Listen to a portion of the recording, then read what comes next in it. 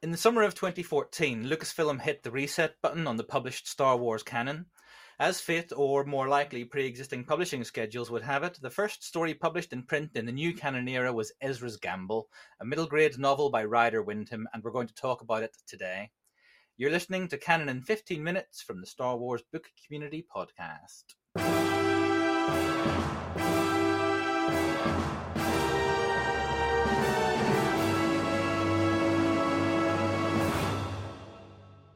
Hello and welcome to the first episode of Canon in 15 Minutes from the Star Wars Book Community Podcast. I'm Johnny Maynor, your host for today's show, but I'm not alone. With me today is fellow Star Wars book aficionado Dan McQuarrie. Hi, Dan. Hello, happy to be here. Excited to talk about Ezra and Bossk. Good to have you here. Dan, you've just recently read this book for the first time, is that right? I have indeed. I speed read it last week. Coming in hot. I like it. We're also joined by Connor, who some of you may know from Instagram as @Connor's Bookshelf. Hi, Connor.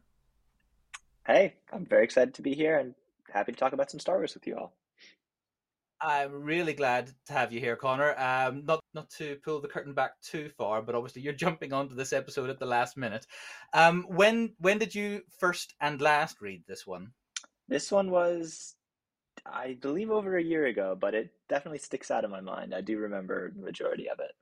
Good. So we're not overtaxing the grey cells too much. So let me give a bit of context for this one. We're talking about Ezra's Gamble.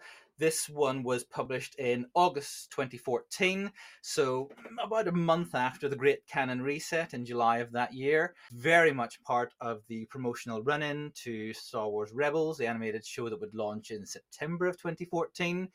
It's written by Ryder Wyndham, who had been writing junior prose in the Star Wars universe since the mid-1990s. And the story here takes place shortly before the events of the Rebels premiere episode. For the benefit of folks listening who maybe haven't read the book, I'll just read the publisher's summary and then we'll get into it. 14-year-old Ezra Bridger lives alone on the outer rim planet of Lothal. He fends for himself by picking up odd jobs and hustling unsuspecting stormtroopers. But when Arena Day arrives, an underground tournament where mighty beasts battle to the finish and all the swindlers, gamblers, and no-gooders come from all corners of the planet to make a profit, Ezra is whisked into an unlikely partnership with the fearsome bounty hunter Bossk, and enmeshed in a high-stakes chase against an endless army of troopers. And these two loners must work together to survive. Dan, how does this story work for you as a tale about Ezra? Is there anything here that particularly works or doesn't work for you? I was really surprised at how much I enjoyed this one. I'm a big Ezra fan.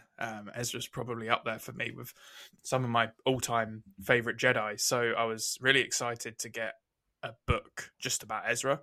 Dan, can I ask you, how old were you when Rebels dropped?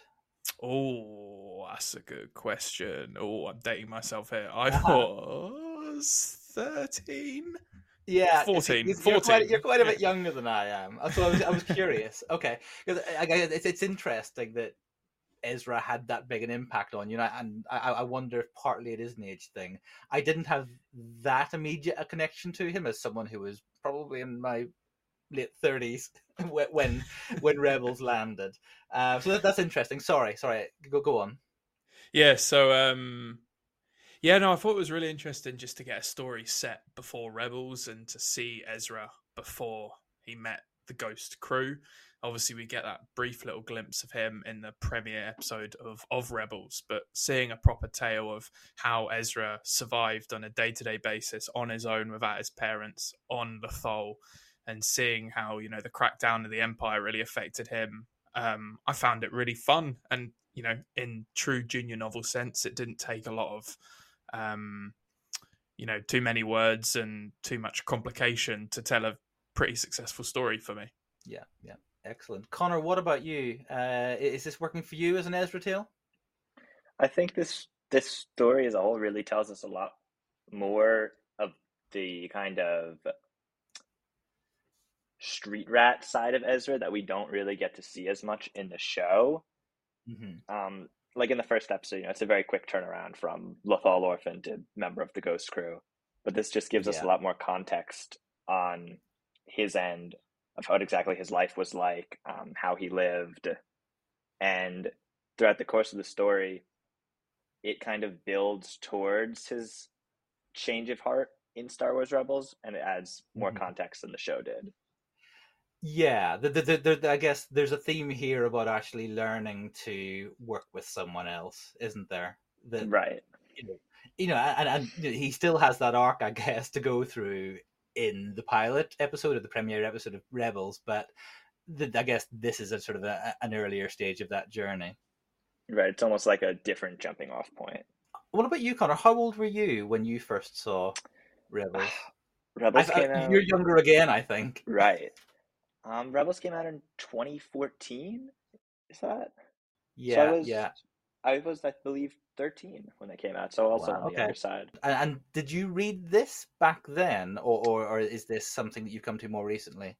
I was somewhere between then and now, but it was definitely Okay. after I'd already watched the show. Yeah. So this wasn't um your first story with Ezra either. No.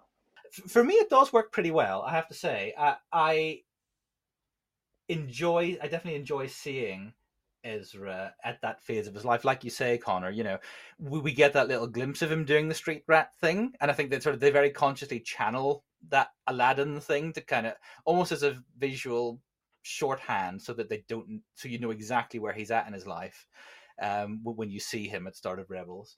But we get a lot more of that in this. And in terms of where we start with him here and where this leaves him off, and we'll talk maybe later about where exactly it leaves him off. It ties in really nicely for me. But obviously, Ezra isn't the only main character in this book. Here we have a very rare Yes. appearance of, I know one of your favorites, Dan, Bosk. Yes. Aha. So we've had a lot of Bosk in recent years in comics. We've seen some Bosk in animation in the Clone Wars, sort of in the last decade and a half or so. Hard to believe that was a decade and a half or so ago.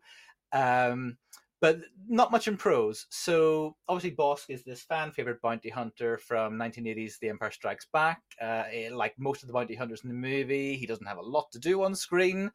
How is he working for you here, Dan? Oh, yes. So I mean, just for a bit of context, when Johnny, you first pitched this idea for the show to me and Chris and mentioned Ezra's Gamble was the first one, I was like, oh, it's an Ezra book. I haven't read it. I'm going to Google it. Saw Bosk on the cover, and I was like, yes, instantly. I need to buy this. I need to read this. Anyone who knows me knows that I absolutely love Bosk. I spent the entire time leading up to Book of Boba Fett demanding he was in it. He wasn't. So this was very exciting for me just to get some Bosk action. Can I peel that back a bit? What is it about Bosk? Honestly, I don't even know. There's just something about in Empire Strikes Back, that little snarl that he gives. And there's something about him in Clone Wars that I found really appealing. But I think the thing that sort of caught me the most for Bosk was actually, funnily enough, playing as him on Star Wars Battlefront 2. I just had a lot of fun running around as Bosk and blowing stuff up. And the more I did that and the more stuff I read and watched with Bosk in it, the more I was just like, this guy is cool. Yeah. And I mean, funnily enough, one of the things I enjoyed most about this book was when I was just reading all of Bosk's dialogue in my head, I would be saying it in his sort of sinister lizard-like voice, which just got made the experience of reading it twice as fun. Yeah. I thought it was interesting that Wyndham didn't go for sort of slightly more sort of onomatopoeic spellings with a lot more sibilance in the prose. I kind of feel like if some of the authors like Daniel Jose Older, had written this, there'd be a lot of that. But so I think initially I found it a bit jarring that it was just written in plain prose and that they weren't trying to convey that sort of sibilant, sort of lizard-like quality to his voice. What about you, Connor? How's Bosk working for you here? So I'm not as much of a Bosk aficionado myself. And to me, I haven't really read many of the comics that he's in either. I've maybe read a few issues of the Bounty Hunter series, but not too many. So he's more of a mystery for me. Like, I really just seen him in The Empire Strikes Back, a few other minor appearances here and there. But I think it's really interesting just to get a closer look at how he does things, how he sort of handles his work, and how he deals with, having basically a little kid kind of get in his way and Yeah. mess with that. There's some nice stuff in here about how the Bounty Hunters Guild works, and just the general business of being a bounty hunter, which I kind of found quite. I thought it was quite fun, actually. It's a lot of it was new to me. I don't know if some of that is borrowing from or leaning on sort of Legends bounty hunter lore, but I certainly enjoyed it, and I certainly enjoyed watching Bosk get to work. I did find it the first time I read this through. I did find it a little bit odd at one point where I wondered whether or not Bosk was somehow being presented as a sort of a almost like a comedy sidekick. You know that there's that bit where he dons the pretty bad disguise, and he calls himself a master of disguise, Right. and pretends to be a blind guy with goggles and a tarp over him as a cape. And I didn't know if we were meant to be laughing at Bosk at that point, and then I felt weird about laughing at Bosk because he's meant to be this sort of badass bounty hunter. How did that work for you? I found that so funny, Uh-huh. and I think the way that I justified it in my head was it's a junior novel, so it's presenting stuff to a younger level, and I'm not really one of these people who is going to get really offended if a character I love is dressed in a slightly different way. I thought it was funny. I like the idea that any character in the world can have a sense of humor, and the idea of Bosk sort of dressed up essentially as a little old lady was really, really funny to me, and sort of started to peel back some of the layers of Bosk of perhaps, whilst he is a sort of terrifying predator of a bounty hunter, there is some sort of character behind those sort of lizard eyes. So I enjoyed it. Yeah, it definitely adds a layer for sure. There's a layer I wasn't expecting, but it gave me pause that first read through. But I really enjoyed it this second time around. I mean, Bosk is a professional bounty hunter. I mean, he's got to do what he's got to do, and if that demands dressing as a little old lady, then so be it. Yeah, absolutely. It's not only that he has a sense of humor; it's that he just gets the job done, right? Dan, you were talking about it being a middle grade novel, and maybe that gives authors a bit more leeway, and the audience, even the readership, a bit more leeway to sort of to let things be a bit different, a bit more tongue in cheek, have a bit more fun with things.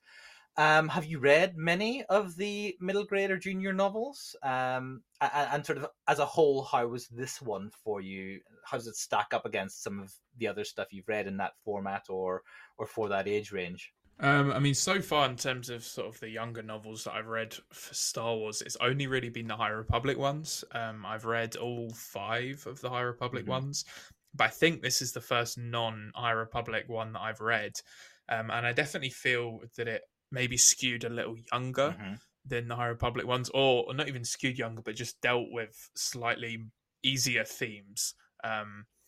But that didn't really subtract from my enjoyment at all. Like, just a buddy comedy, essentially, with Ezra and Bosk wouldn't necessarily work in a sort of adult novel tone.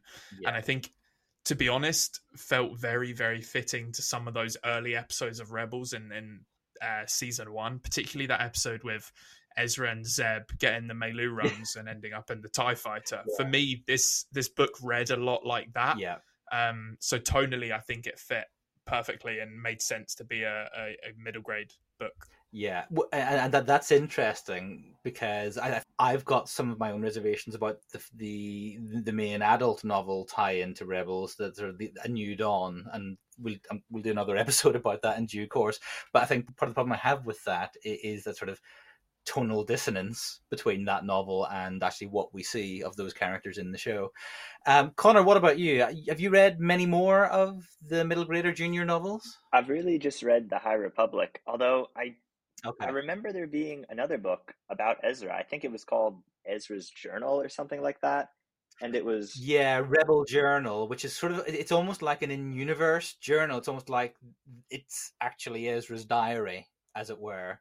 And it basically retells snippets of, it touches on this book, it touches on everything that goes on with Ezra in season 1 of Rebels, but there's no sort of original storytelling in it. Right. And aside from that, I don't think I've read anything else. So I don't really Yeah. have a lot of expectations when going into these novels, but I feel like it definitely really captured Ezra, and that's what I went into the book wanting to see. So to me, it was definitely a Yeah. success. Yeah, I agree. I agree. It definitely skews younger compared to most of the other middle grade books. Something that's notable about a lot of the middle grade books is they definitely do skew towards the older end of that age range, and they kind of pack an emotional punch actually. And there's not as much of that here. There's a little moment here that I caught second time around about Bosk's talking about how his father taught him to boost speeders, and there's some jibe between them both about fathers, and it sort of gives it, Ezra goes quiet because obviously he's thinking about his own father who's long gone or in an imperial prison, and there's just a little moment of almost pathos, in the middle of this sort of chase sequence, or they're off trying to get to the next place in the plot. But mostly they kind of stay away from anything heavy or serious in this, which is totally fine. All in all, I really enjoyed it. In terms of connections then to other canon stories, or indeed whether or not any of this has its roots in legend stuff that you've read, have either of you got anything on that? Any particular connections jump out? Well, at the or at a certain point in the book, there's like a TIE fighter crash, and Ezra goes over to that, and he has a whole thing with the TIE pilot, and that whole scene was a sort of mini movie or short that released before the first episode of Star Wars Rebels. Yeah, you're talking about the short, The Property of Ezra Bridger. Yes, right. I remember I'd watched that, and then somewhere along the line, I read this book, and I was like, "Oh, that's so cool!" It's like that same sort of crossover. Yeah, so this book literally, I guess, even though that little incident doesn't really have anything to do with the main plot, it's a little thing that kind of happens at the very end of this book, which literally leads right into and overlaps with what we see in the animation. But by and large, I think this maybe isn't that connected to what's going on elsewhere. Yeah, I mean, apart from essentially just being like a little prequel to Rebels, I mean, we sort of get that sort of moment, the mention of the diamond shaped freighter in the sky, which I think you're supposed to assume is the Ghost. So obviously we have that reference. So I guess with the exception of that, and as you mentioned, a few sort of like not necessarily canon connections, but like new bits of canon information, bit bit more information about Lothal and this sort of arena and some of the Imperials who you can't really remember any of their names from this, but with the exception of some few little new canon tidbits, yeah, you're right. It's fairly unconnected, but I think that's fine. It's part of the appeal of it for me, to be honest with you. It's just a nice little standalone adventure, and it works perfectly fine.